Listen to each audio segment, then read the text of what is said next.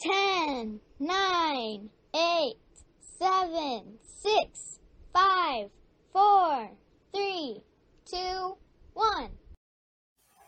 I pledge allegiance to the flag of the United States of America and to the republic for which it stands, one nation, under God, indivisible, with liberty and justice for all.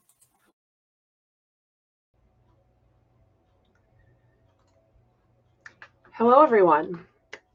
I am Constitutional Attorney Catherine Henry, and this is Restore Freedom Weekly. We are at Season 2, Episode 20 already. It's hard to believe.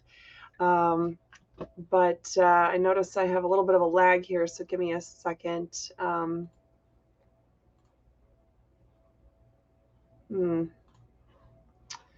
Well, not sure how to turn off the what it's trying to do in a virtual background here. So, and I'm not sure where Lori is in the technical glitches and things.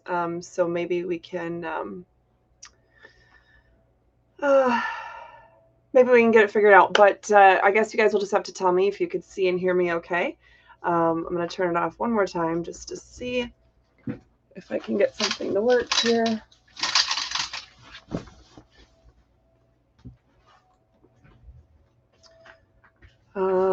Okay, well, it is what it is. So, all right. Well, thank you, Red Scout, for letting me know. I guess we will go ahead and get started for the day. Oops, I have to click the right screen. That's helpful. All right. And hello to John on YouTube as well. Thanks for joining us. So we've had a lot going on. Well, certainly in the last 3 weeks. But sorry, guys. It looks like Lori is trying to message me. Let's see.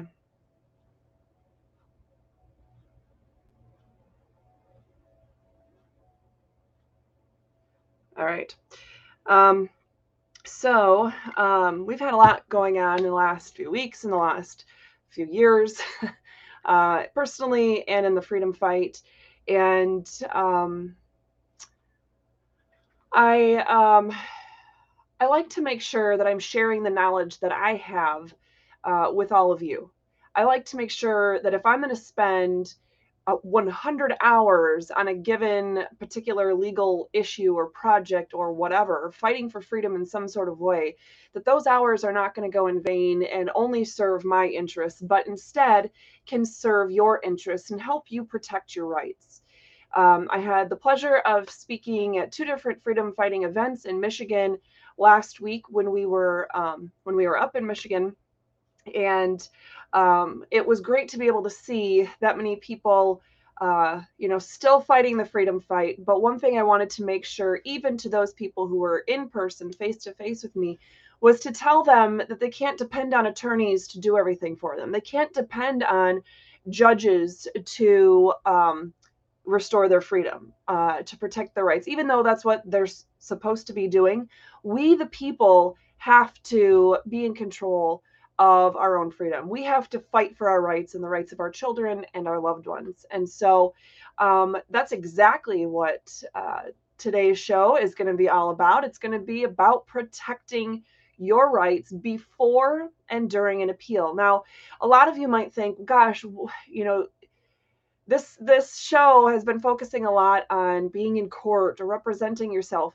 And gosh, maybe you haven't ever had to really go to court before. Maybe you don't think that you will end up in court. But let me tell you, the things that we're talking about have actually not been things where it's initiated by someone such as myself or freedom fighters like our friend Foshin or Acura Amanda or Palm Beach Free Press or any of those individuals that we've talked to. We're just people that are out there just trying to fight the good fight in a lot of respects, but the court proceedings have been brought down on us by government officials. So it's about being able to stand up and fight for yourself if they bring the fight to you. So it's not something that we could just think of, well, I don't ever intend to, do things where I'm going to be arrested or I'm going to have the government come after me. Let's look at our house here. We literally are just living our lives at our house, and the city is deciding that they're going to violate countless state laws, federal laws, constitutional provisions, even their own city code, and trying to come after us and literally physically rip out of the ground our property and destroy it and then charge us for doing that. I mean, the most absurd things, right?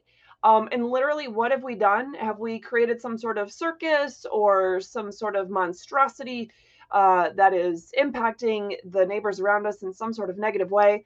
No, no, it's not like we put in a business that's attracting far too many customers for a residential area, or that we've done XYZ to impact our neighbors negatively. No, in fact, two of the three things that we did on our property were things that the city code required us to do.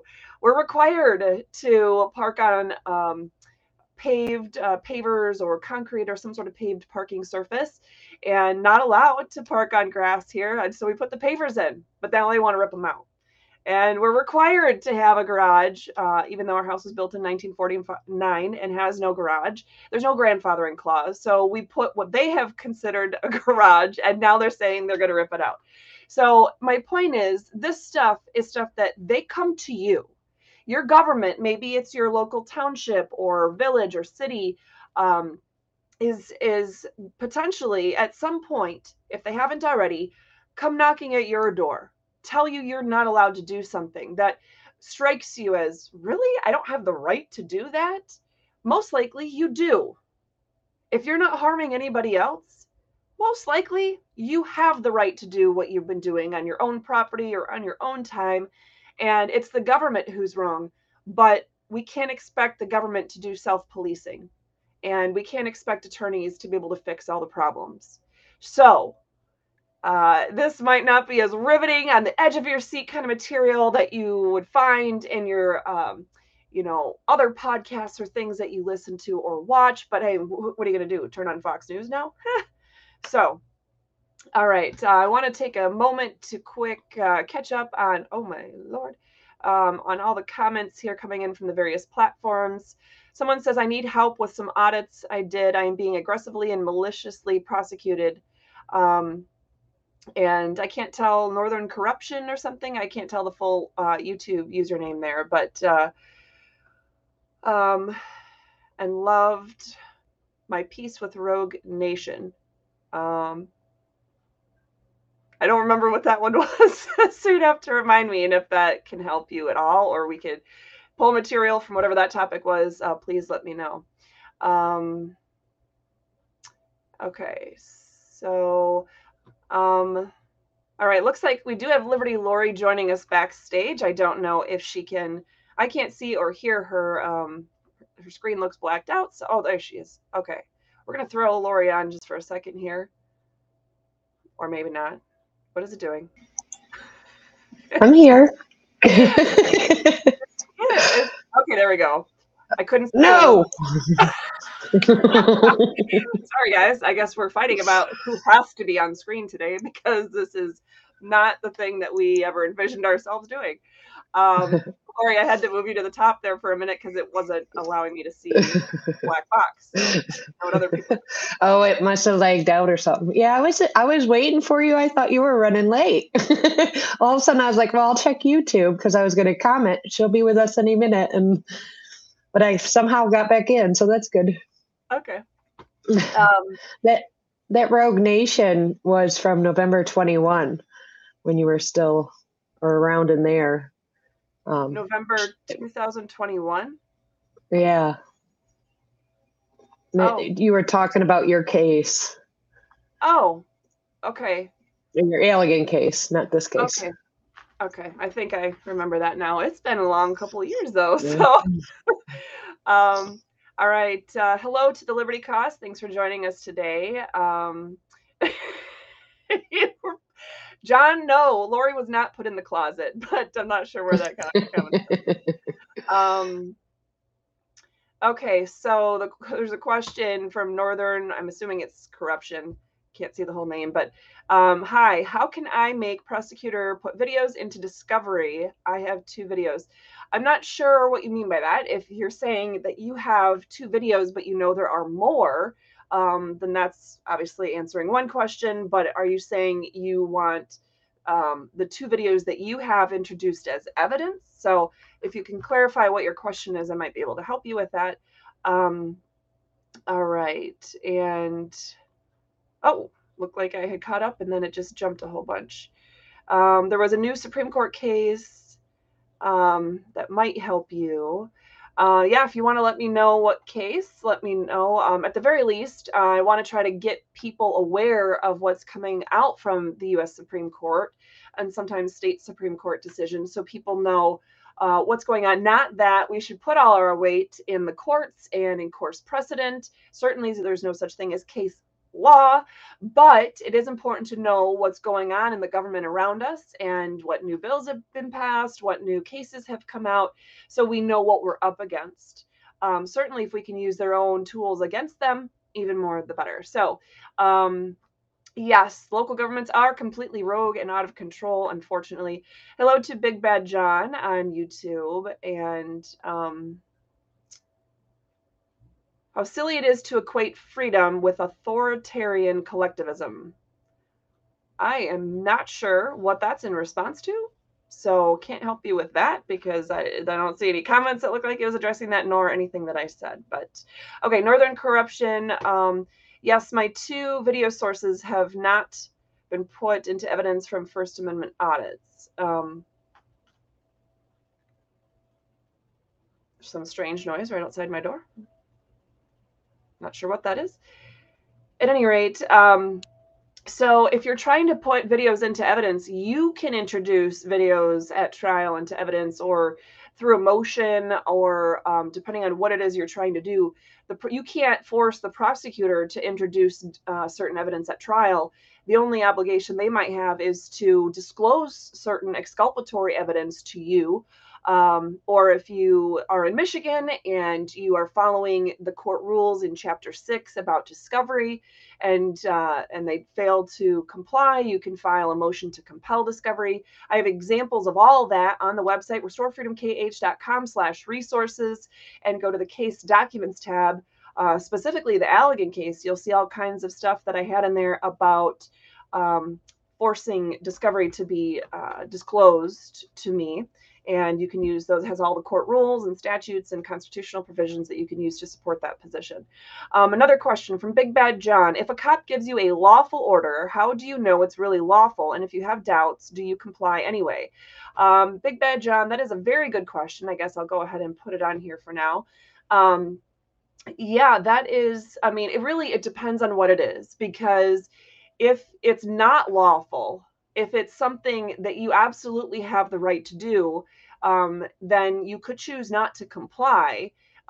You still might get arrested and have to fight for your freedom, depending on what the situation is. But if it's determined to be not a lawful order, I guess there's 2 ways about it, right? Because you could choose to, either way, whether it is a lawful order or not, if you think it's not a lawful order, you could choose to comply with it or not comply with it. If they decide they're going to be full of machismo and want to show you who's boss, then they might go ahead and try to arrest you for resisting or obstructing or whatever the charge in your state might be called in that situation. And really, you're still going to have to fight back in an uphill battle, so to speak, regarding that. So it's more of a preference thing because it's just not black and white.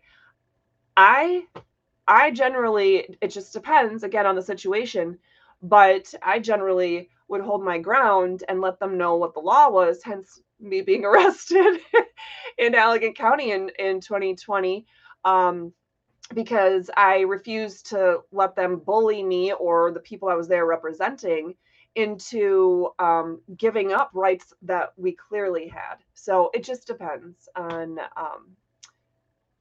that. So let's see. Did you see Northern Corruption added, well, I hope my lawyer does that. What can you do as a defendant who has a lawyer and your lawyer's not? Or maybe doesn't realize they should do something? How much pull do you have? Like, do they have to listen to what you're telling them you want? Yeah, if you have an attorney who you feel is not following your best interests, you can always represent yourself. You can find another attorney. You can ask the court and the attorney to convert it to more of a standby counsel arrangement where you're representing yourself, but at times throughout proceedings or whatever you might need to seek the counsel or advice of an attorney, but you might be the one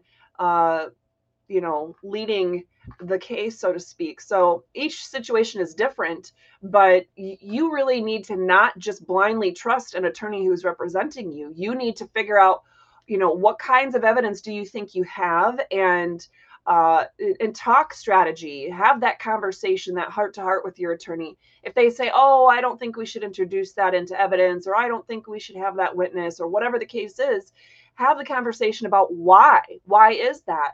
Because maybe they can help you understand what their frame of reference is, why they think it's best for you to not do what you're requesting. If you still don't feel settled about it, again, if your instincts are saying that your attorney is not representing your best interests, you're not stuck with that attorney. You can not have an attorney, you can have standby counsel, you could switch to another attorney. It just depends on what stage of your case is, and if there's going to be any delays to the case. That's the biggest thing that the court looks at when determining whether or not you could switch and have a different attorney halfway through. And Joe on Facebook says there's no such thing as a cop giving you a lawful order. I would say that might be true in many situations, but that's not 100% true. So, if I have somebody trying to break and enter into my house or cause me physical harm, and as part of the protecting and serving, my local police show up, and first thing they do is tell people to, the people that don't live here, to get off my property. That's a lawful order. They could tell the criminals to get off my property, and they have every right to do that, because I don't want them here, and they're here to harm me or take my property or whatever. So at any rate, there is some reason to having law enforcement, but let's go ahead and get started, because I have some specific things I want to share with you today. And Lori, with that look on your face, I'm assuming you're like, yes, this is my time to be thrown into timeout. So we're going to throw Lori not in the closet, as some have said, but we're going to put her in the little background corner and go about what we were doing. So give me a second here. All right. So today, we're talking about preserving your rights or protecting your rights before and during an appeal, and being very strategic about it, or answering it from one of the basic questions. So appeals can only be filed and won by attorneys, right? Wrong. There's no need to think about the requirements for an appeal until you've lost your case, right? Also very wrong. So today, we want to walk you through the what and the how of appeals, so you don't lose your rights before you've realized what it even takes to protect them. So we talked about the when and the where of appeals already. On Thursday, when I shared this Constitution segment recap video and slideshow, you'll be able to click right on these slides, and it'll take you to Season 1, Episode 33, the actual episode video, as well as the slideshow that went along with that, and Season 2, Episode 9 as well, talking about the when and the where of appeals. But we also discussed more general concepts regarding appeals, Season 1, Episode 20, Season 2, Episode 8, Season 2, Episode 11. And I have the various slideshows and even a PDF that I had shared previously as links for you guys to click, again, right out of the slideshow that's going to be shared with you on Thursday. So, all right.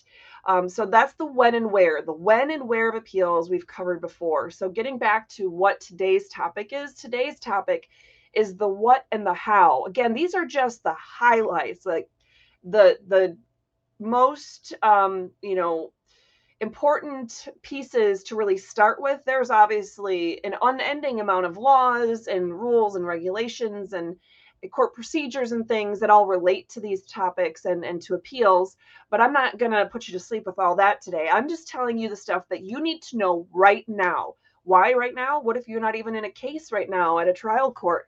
Well, like I said, stuff happens fast sometimes to us. You might be minding your own business, doing whatever it is that you do, and law enforcement could show up and get involved. And maybe you're just in the wrong place at the wrong time, but all of a sudden there's a case of some kind, criminal or civil or whatever, that you're involved with. And you might need to just have some of those concepts, so some of those basic instincts about what to do and how to do it. And this is exactly what we're going to do. Again, we're talking how to preserve your rights before an appeal is even something that you would otherwise think of. So in an appeal, the what? It's pretty simple. Well, either you think the law was violated by the court, the prosecutor, whomever. Maybe you think something went wrong procedurally. They skipped some big step. They denied you advice of counsel. They kept the public out, whatever the case is. It's one of those two things. Those are the main concepts of what are you appealing. But a third point to keep in mind is because you're appealing something that's been done wrong at the lower court, the issue has to be brought up in the lower court first, with rare exceptions, okay? So that is the biggest point I want you to really take away from this. You have to bring up your point at the lower court before you have a chance of bringing it up or succeeding on that point later on in an appeals court. So just to kind of develop that a little bit more, most appellate issues must be preserved. That's the term that they use, just like they put preservatives in our food, right? This is to preserve your issues for appeal, which means that you have to first present those issues at the trial court level before you can raise them on appeal. I did read the Tyler versus Hennepin. Sorry, I'm going to pause myself. I just happened to notice that John on YouTube was telling me about a new United States Supreme Court case that came out, and he was telling me about it. It's Tyler versus Hennepin County. Hennepin County is Minneapolis, in case those of you don't know about the Twin Cities area in Minnesota. I used to live in Hennepin County many years ago. So at any rate, this is, it's actually a takings case, and I have read it. There is some good to it. It's not the best decision that it could be, just like Dobbs on the abortion issue or New York Rifle on the Second Amendment issues, but it's going in the right direction. And it's essentially saying the government can't just take your property, your house, your business, whatever, take your property for non-payment of taxes and then sell it and then keep all of the proceeds. Unfortunately, they seem to suggest that it's still okay to take the property and sell it as long as they give you any surplus in the proceeds. But anyway, that is the case. It's Tyler v. Hennepin County that John is sharing, that came out from the United States Supreme Court on May 25th, so less than a month ago. It is a good case, just not as good as it could be. All right, so if you want to appeal and you've identified the substantive issues for the appeal, you first need to determine whether you need to file a trial court motion or essentially, do you have to do something at the trial court level? So something went wrong. Something went wrong in your case. Like I said on the last slide, it's either the law was broken by the courts or the prosecutor or the cops or something, or some sort of procedural requirement was, they failed to meet it, right? And that is what you would be appealing. But you need to have that issue raised at the trial court level, district court, circuit court, whatever. You need to have that raised at that trial court level in some way before you can bring it up later on appeal. Now, why would you worry about an appeal? Well, let's put it this way. There's a lot of judges that don't know or don't follow the law. Okay?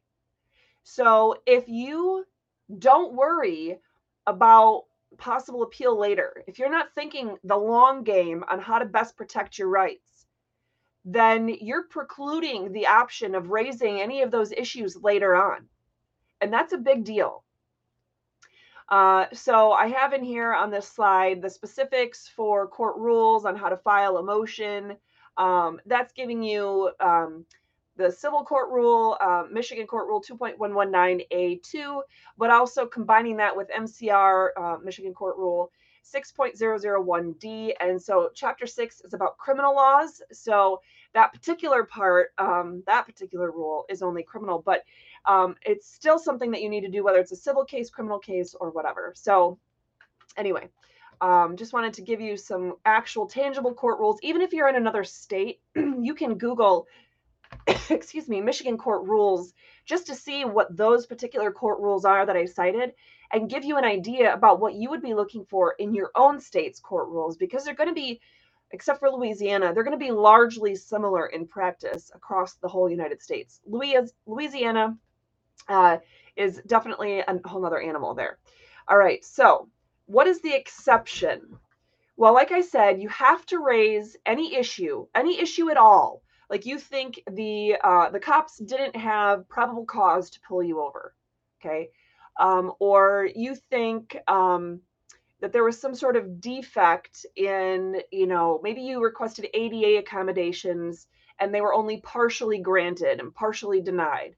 That'd be a procedural type of thing. So you think something went wrong at the trial court level, you have to object or file a motion or raise the issue in some way, either in writing or on the record, meaning during a court proceeding where records are being kept, a transcript is being made, etc. You have to raise that issue then in order to be able to fight for it later on. Because what any appellate court would tell you, if you raise an issue and that's the first court you brought it to, they're going to say, hey, you didn't even give the lower court an opportunity to handle this issue, to fully develop the facts surrounding this issue or whatever. And that's really what their job is at the trial court level. So there's one big exception to this, and that's subject matter jurisdiction. Now, subject matter jurisdiction is something that if you punch it into my website in the search bar, you'll see we've talked about it many, many, many times. But it's super important because, well, let's look at this. The United States Supreme Court in a 2002 case, this is just one of many countless examples. Every state has one of these kinds of cases, mind you. Says that subject matter jurisdiction, because it involves the court's power to hear a case, can never be forfeited or waived. Can never be forfeited or waived. If the court doesn't have jurisdiction over that kind of subject, then if they issue some kind of orders or judgments or whatever, you can raise it at any time and say, hey, wait, this is a bankruptcy court and they're trying to issue a divorce judgment. They can't do that. That's correct. If a bankruptcy court judge, as a bankruptcy court judge, is trying to enter some sort of judgment or issue an order in a divorce case, they can't do that. That order would have no subject matter jurisdiction. It would not be legally enforceable. And being able to fight against that on that basis, you can't waive that. You can't say, oh, I'm okay with the bankruptcy court judge issuing a judgment in my divorce case. That's fine. You can't agree to do it. You can't waive that issue. So the U.S. Supreme Court continued by telling us that because of that, defects in subject matter jurisdiction, where the court does not have subject matter jurisdiction, that requires correction regardless of whether the error was raised in district court. So the most common name for trial courts across the country is district court. Certainly in the federal court system, they're called trial courts are called district court. So what they're saying is that's the one issue, subject matter jurisdiction. If you don't raise it at the trial court level, you can raise it for the first time on appeal. Okay, so I have a Michigan Court of Appeals case that I just wanted to keep in there for those of you in Michigan. This is a Michigan Supreme Court case. The lack of subject matter jurisdiction may be raised at any time and cannot be waived. Like I said, each state has their own version of the case on that rule, not just the U.S. Supreme Court.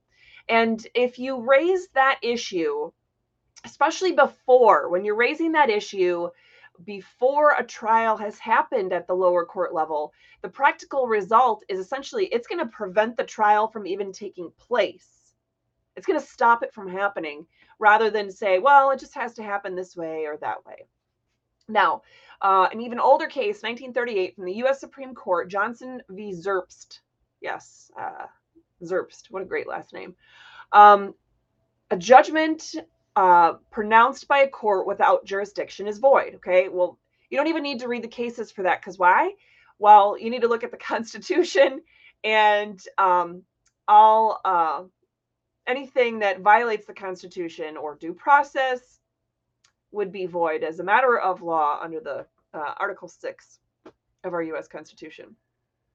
All right, so, and it is a judge's job to be alert, to look at the facts in the law and figure out if there really is subject matter's jurisdiction. It's their job to make sure they have jurisdiction before they move forward. Okay, so that's the what. What about the how? Well, what court rules apply when you're looking at filing an appeal?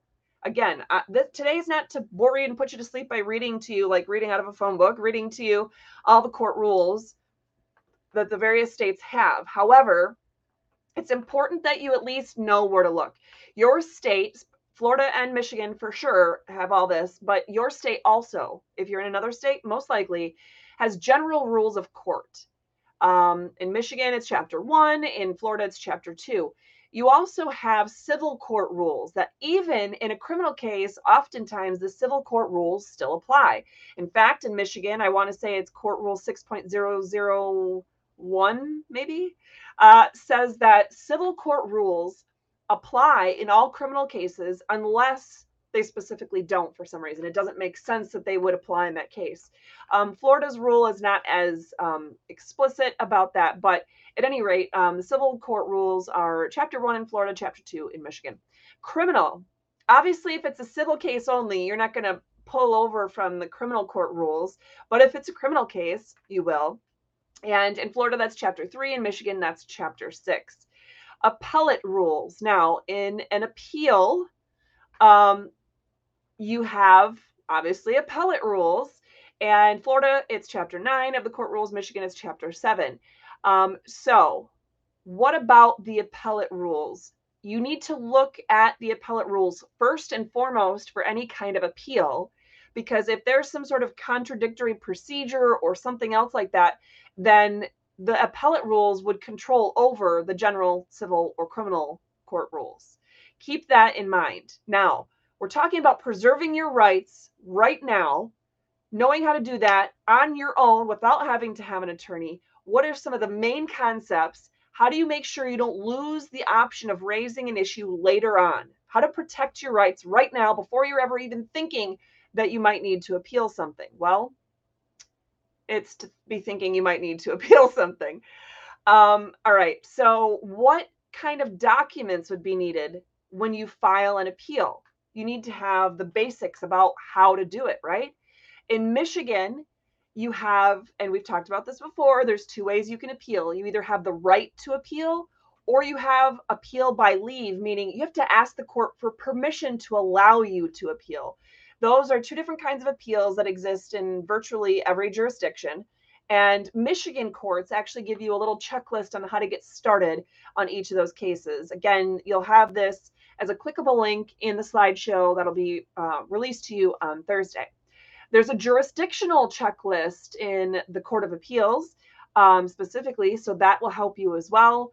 And Michigan is a form-driven state, so if you're not sure how to do something, please check out the State Court Administrative Office, SCAO. If you literally Google SCAO, it should be the first 12 hits on a Google search. And if you search for SCAO appeals forms, you'll get this exact page, but the link is also going to be right in our slideshow as well.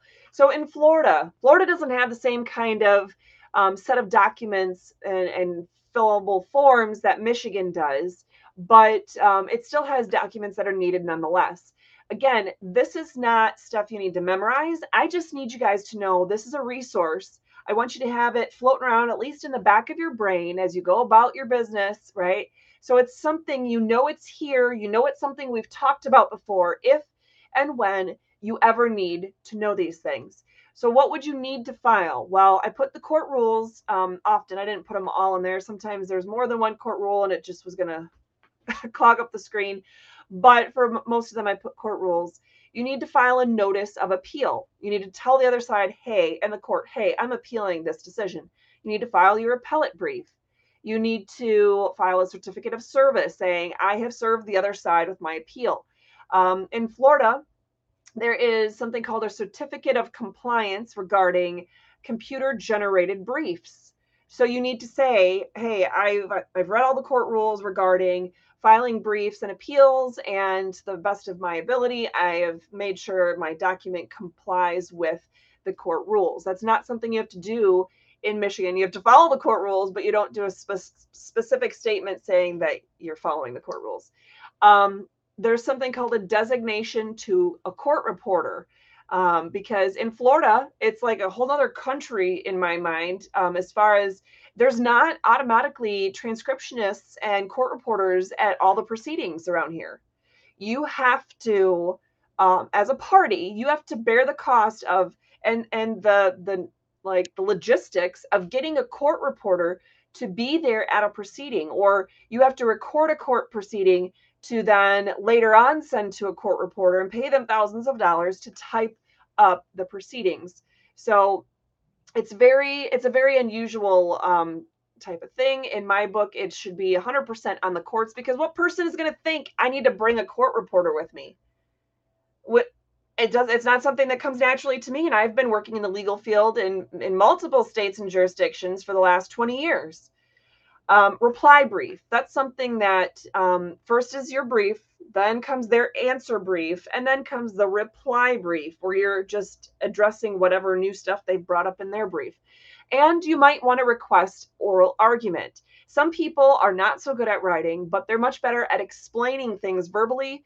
That would be the kind of thing that you'd want to consider then, and file a request for an oral argument. All right. What it is not sure what your question or statement is, Northern, on YouTube. If you can rephrase that, I'd love to be able to address it for you.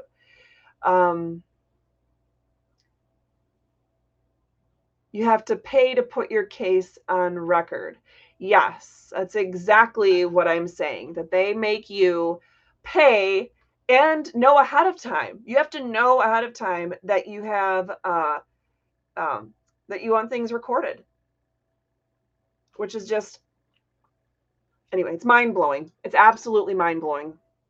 If I would have known that in 2021 when we moved down here and we had court hearings, ended up going to the 5th District Court of Appeals and everything else, when we had an attorney that was doing most of the work with me, but he died, so we were forced to represent ourselves and not given time to find other Florida attorneys.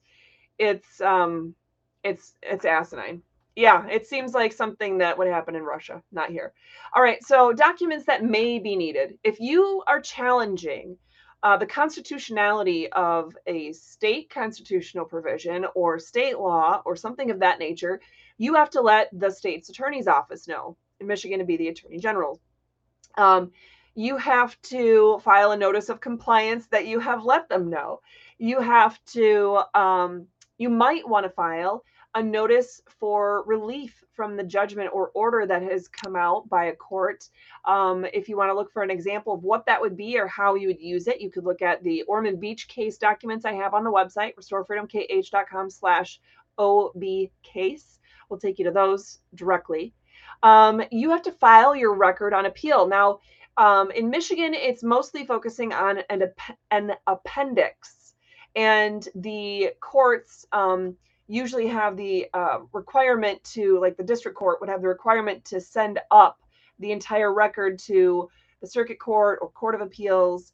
But then you would want to still, or maybe required to file an appendix that has all the exhibits, all of the court records, the prior orders, that kind of thing. Just keep in mind, you most likely will need to put together the record of appeal. Motion for stay, where you're asking the court to push pause on some sort of order or judgment that the trial court did. You might have to ask the lower court first And then you could ask an appeals court, but just something to keep in mind. Maybe you want a motion for a rehearing or motion for clarification. You want to ask the court, hey, could you clarify what you mean by this order? Or what are we supposed to do in this situation? Or you might say, you know what, there's evidence or arguments I don't think the court was really fully informed on. There's a new situation that has revealed more information or a new case or a new whatever. Then you might file one of those kind of motions. And a motion for sanctions, where you're saying the other side screwed up so bad and they're acting so egregiously that they should have to pay penalties, essentially. This is super tiny, so I know that you guys can't read this even if you're watching it on a computer right now. But it is something that will be, again, in the slideshow on Thursday.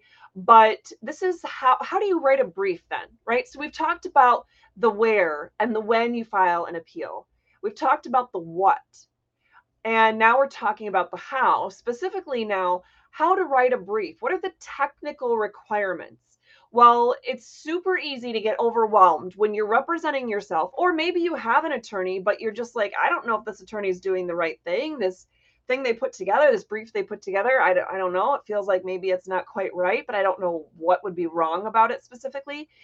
Keep in mind, I put in here the Florida and Michigan court rules side by side that spell out for you the different parts of the brief. Now, you'd actually want to, if you're putting together an appeals brief, you would actually want to thoroughly read these specific rules to know what they're saying about each of these things. But for the most part, I just wanted to give you that idea now before you're needing to appeal, before you might even be in a trial court case, just something to have on the back of your mind. If you're appealing, your brief has to have a cover sheet, has to have a table of contents, table of citations, or in Michigan, it's called an index of authorities. You have to give the statement of the case, statement of the facts. So you're giving the procedural background, what got you to this point. And that you have to do in probably any jurisdiction. You have to let the court know what are the facts and what's the procedure that got you to the point where you're now filing an appeal. So you're going to have to lay out, what did you do? Did you file objections? Or, did you raise objections? Did you file certain motions? Did you introduce certain evidence? Did you fight for yourself the way that you needed to at the trial court level? That's something to keep in mind. That's why they ask for the facts and the procedure at the very beginning of a brief in any state, because they want to make sure that they know what's been done, what foundation has been laid in the meantime. There's some other technical requirements, and I'm not going to go over each one of these, but you need to have your argument on each issue. You need to have the specific relief sought that you're asking for. So keep in mind, whatever you're asking the court to do, if you ever think that you might ever need to appeal something, you need to know what is the issue and what are you asking the court to do about that issue. Because if you don't even know if you're just saying, hey, this is a problem, they violated the law. Okay, great. They violated the law. The court needs to know exactly what you're asking it to do. Are you asking for them to dismiss a case? Are you asking for them to award you damages? Are you asking for them to do whatever? Roger Sullivan on Facebook up in the UP says that in the second type of appeal, where you ask the court for permission, what do you do if they say no? Well, that's what happened in my Allegan County case. So I started in the district court. I went up to the circuit court for appeal. That dumbass judge didn't know any of the laws, court rules, statutes, or constitutional provisions that she's supposed to be enforcing. And her orders clearly indicated that. So she very ignorantly put together rejections of my appeal, which I then brought to the next highest court. I then appealed those decisions to the Michigan Court of Appeals. If the Court of Appeals did deny, saying, no, we're just not going to hear your case. Didn't say I was wrong. Just say we're not going to hear your case.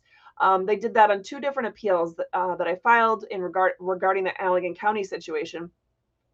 My next move was then to appeal it to the state Supreme Court. I was burnt out and we were moving down here, and that was not a time that I was able to do that. Luckily, I ended up getting the case dismissed some other way by continuing to fight. Again, at least I brought up some of the issues. All of the issues were brought up at trial. and I was trying to file an immediate or interlocutory appeal before the trial court even held the trial. Anyway, the whole point is you got to know what your issues are, and you have to know what you're asking the court to do, and you have to be able to spell that out to them. Now, how do you identify issues and organize your brief? Well, first of all, the best thing I could say, and I've written many, many briefs and motions throughout my years, the best thing that you can do is to look at the U.S. Constitution, look at the Bill of Rights, and look at the 14th Amendment.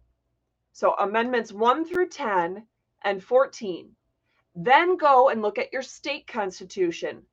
Most likely, like Michigan and Florida and many other states, you have a section called Declaration of Rights. In Michigan and Florida, it's the entire first article of the state constitution. You need to read the Declaration of Rights in your state constitution.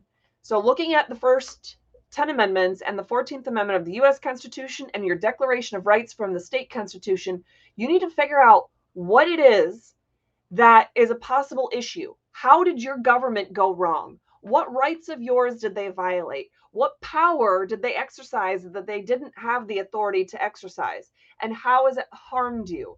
That is the best place to start. All the other laws and rules and things will fall into place. For example, the 14th Amendment talking about due process. In my latest brief that I just filed in Florida, in my appeal over all the issues we're having with the city of Ormond Beach, you can follow along. Well, and that's exactly what I'm telling you in the next point here. My brief that I just filed this month in Ormond Beach, in the Ormond Beach case, or the brief that I filed a year ago in the Allegan County case. Both of those briefs, they're specific. So even if you've looked at other briefs of mine before from Allegan County, you probably haven't seen this particular one. I picked this one for a reason. Both the ones that I shared with you in this slide, where you'll be able to click on the links once you get it on Thursday. Those two briefs very specifically walked through the Constitution to be able to say, okay, well, here I was denied my 4th Amendment right against unreasonable searches and seizures. I was denied my 8th Amendment right against cruel and unusual punishments and excessive fines. I was denied my right to due process. I was denied my right to equal protection under the law. I was denied my protections against taking without public use and just compensation, those kinds of things. I literally walked through the Constitution, and if you look at that table of contents we talked about that's needed in all briefs, look at that table of contents, you'll be able to see. Now, I didn't spell out 14th Amendment, 5th Amendment, 4th Amendment, 8th Amendment, but what I did do is use those key phrases in there about how Ormond Beach, or how Allegan in that case, violated a specific right that I have, my right against unreasonable seizures, for example. So at any rate, that is going to be the best possible way that you can do that. So what do you need to know from the onset? Don't just wait till you're full into a case and needing to appeal. Don't wait till you're in the middle of a trial court case to figure out what issues you should be looking at. Don't even wait till there's, a court case even started of any kind. Right now, make sure you know frontward and backward the 1st through 10th Amendments and the 14th Amendment of the U.S. Constitution and your state constitution's Declaration of Rights. Make sure you know those frontward and backward, up and down, inside and out. You need to know those like the back of your hand. You need to be able to know them so well. Don't worry about the cases and how the courts have interpreted any of those provisions. Read the words yourself. Pull open that Constitution and read the actual words of the Constitution yourself. Don't complicate it. It doesn't matter what your education level is. As long as you can read in general, you need to read the Constitution, specifically Bill of Rights and the 14th Amendment and your state's Declaration of Rights section, because that is the best way that you can prevent having to have a case later on. It's the best way you can communicate with law enforcement personnel, other citizens, whatever, about what rights are being implicated in the moment and be able to fight for your rights and raise certain issues right from the start. That is exactly where everything starts. So, let's see.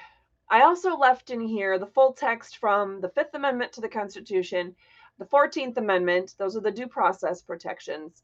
I left in here the Florida state and Michigan state constitutional provisions about due process, and some other concepts, some big concepts about the First Amendment and things like that, because it's important to know the context, right, of some of these things.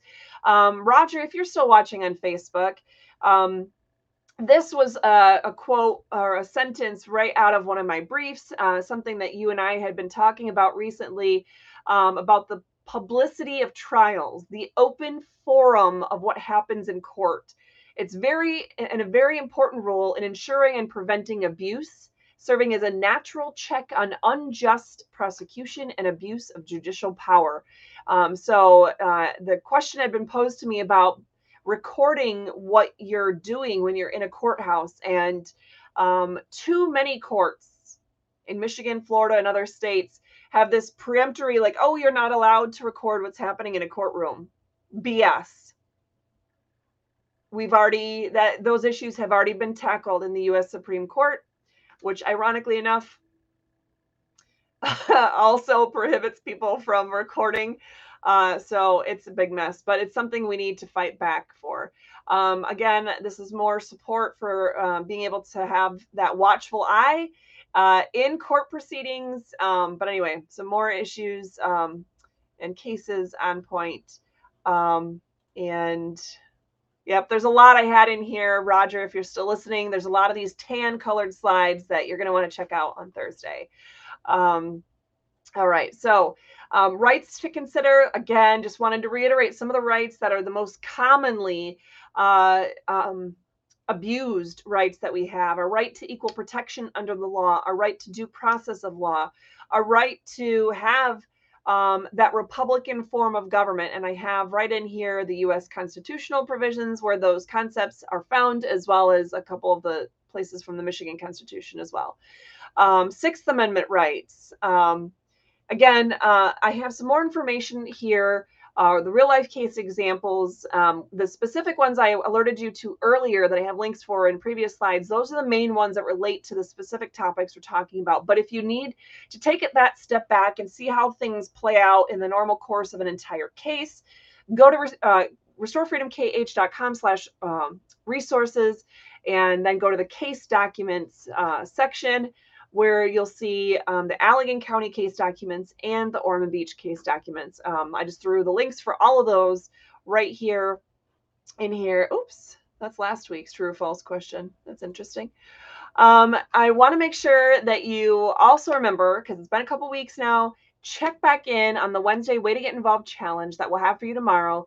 That Thursday Constitution segment recap is going to be super important, because this week's slideshow has a bunch of links directly in there that'll help you be able to navigate some of these issues and just to be a little bit more comfortable with some of these topics for if and when you ever need to know this stuff. Of course, our freedom fighting tools on Friday most likely are going to include some of those links that we have right in the Thursday slideshow. And don't forget to support us on Saturday with our Restore Freedom goodie that we'll be sharing with you. And I'm just looking.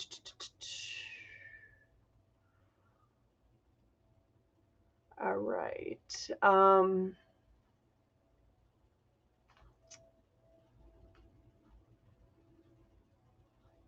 Yes, John James on YouTube says, always set your case up for appeals before ever going to court. In other words, lay that foundation. Lay it all out. Make sure if you have any kind of legal argument or factual argument at all that is going to help your case, that you are putting it right out in there. You're putting it in your motions, in your briefs, in the complaint. You're raising it on the record at motion hearings or pretrial conferences or status conferences or whatever kinds of hearings might be on the record. Raise these issues when you're in a hearing or an evidentiary hearing or a trial. Make sure you're making objections. If you have an attorney representing you, It doesn't mean you should just sit back and not know what some of the common objections are or some of the ways to fight back, because if your attorney refuses to do it, then you need to be prepared to do it. Tell them to object or stand up yourself and do it. Be able to have the knowledge that you need to fight for your own rights, because no one is going to fight harder for your rights than you will. All right. So with that being said, I think I got everything there. Let me show Lori. Make sure you're not picking your nose, Lori. I just put you back on the screen. And I have to move it again. That's so weird. Here, I'll move it back. All right. So, Lori, was there anything else that we didn't get to from the comments today that people had questions? I think we pretty much... I think we pretty much covered them, yeah. Okay. All right. That sounds good. So, remember, guys, check out these resources. And again, it's not the most riveting topic always that we cover, but what I'm trying to do is give you the tools to fight for yourself, to protect your rights. Too often, the way our system is set up, it's so convoluted, it's so complex, it's so overwhelming. We have so many different levels and branches of government, and each one has their own red tape and BS. And if you just play the ostrich, right? If you stick your head in the sand and just expect all the problems to go away, they get worse. And sometimes it becomes too late to fight for that right, to fight for that particular freedom that you shouldn't have had to give up in the first place. And although our God-given rights are supposed to be inalienable, that people can't take them away from us, we know darn well the government does its job and more to take away our rights in droves. Okay, so we can't expect that we're going to be able to just hang on to these constitutionally protected God-given liberties unless we're willing to stand up at a moment's notice and fight back against any government agent or officer or employee. And we have to know how to do it. We have to know the system well enough to fight back. And since the whole system is screwed and it's convoluted and been polluted by government officials for decades, and we the people have allowed it to happen, where we start is to understand the big concepts, the basics, the things that will at least move you from point A to point B and give you that framework to be able to fill in the rest along the way.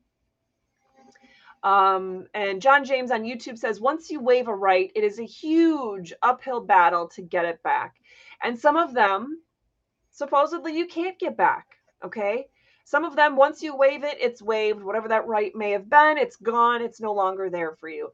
Don't let that happen to you. So, the question from Roger being on Facebook now, are circuit court clerks required to take the oath, meaning the oath of office, the constitutional oath? Well, if nothing else, Roger, if you're talking about circuit court clerks in Michigan, specifically in the UP, which I think you're talking about, then look at MCL or Michigan State Law, MCL 15.151. So look at Article 11, Section 1 of the Michigan Constitution that requires the oath of office. And then also look at MCL 15.151, because if you work in any level branch of whatever of government in Michigan, even if you're a volunteer, even if you're the janitor at a local elementary school, if you work for government for pay or volunteering your time, you are required by law to take that constitutional oath to defend and support the U.S. and state constitutions. So the answer is absolutely 100% yes, but now you have the statutes and constitutional provisions to back it up. There's also a lot of other, in the state of Michigan, I will actually say, I'm proud of the fact that the number of times it is written into state law that someone or a particular government agency or official or whomever is required to take the constitutional oath, it's actually staggering. I don't even know how many times it's in there. It's in there a lot. But the most broad, sweeping ones, like I said, are Article 11, Section 1 of the Michigan State Constitution and Michigan State Law 15.151. All right. So always invoke, protect, and defend your rights. That is a perfect note to leave it on. Thank you so much for joining us today. If you have certain topics you think are important for us to cover on a certain, just an informative basis that you think would be helpful to the people as a whole, let us know, because I want to walk people through the things that I think are going to be the most helpful to defending, invoking, protecting your rights, as John James has said here on YouTube. All right, everyone, thanks so much for joining us today. We hope you join us for our segments this week and also for our full episode next Tuesday at noon. And we look forward to seeing you then.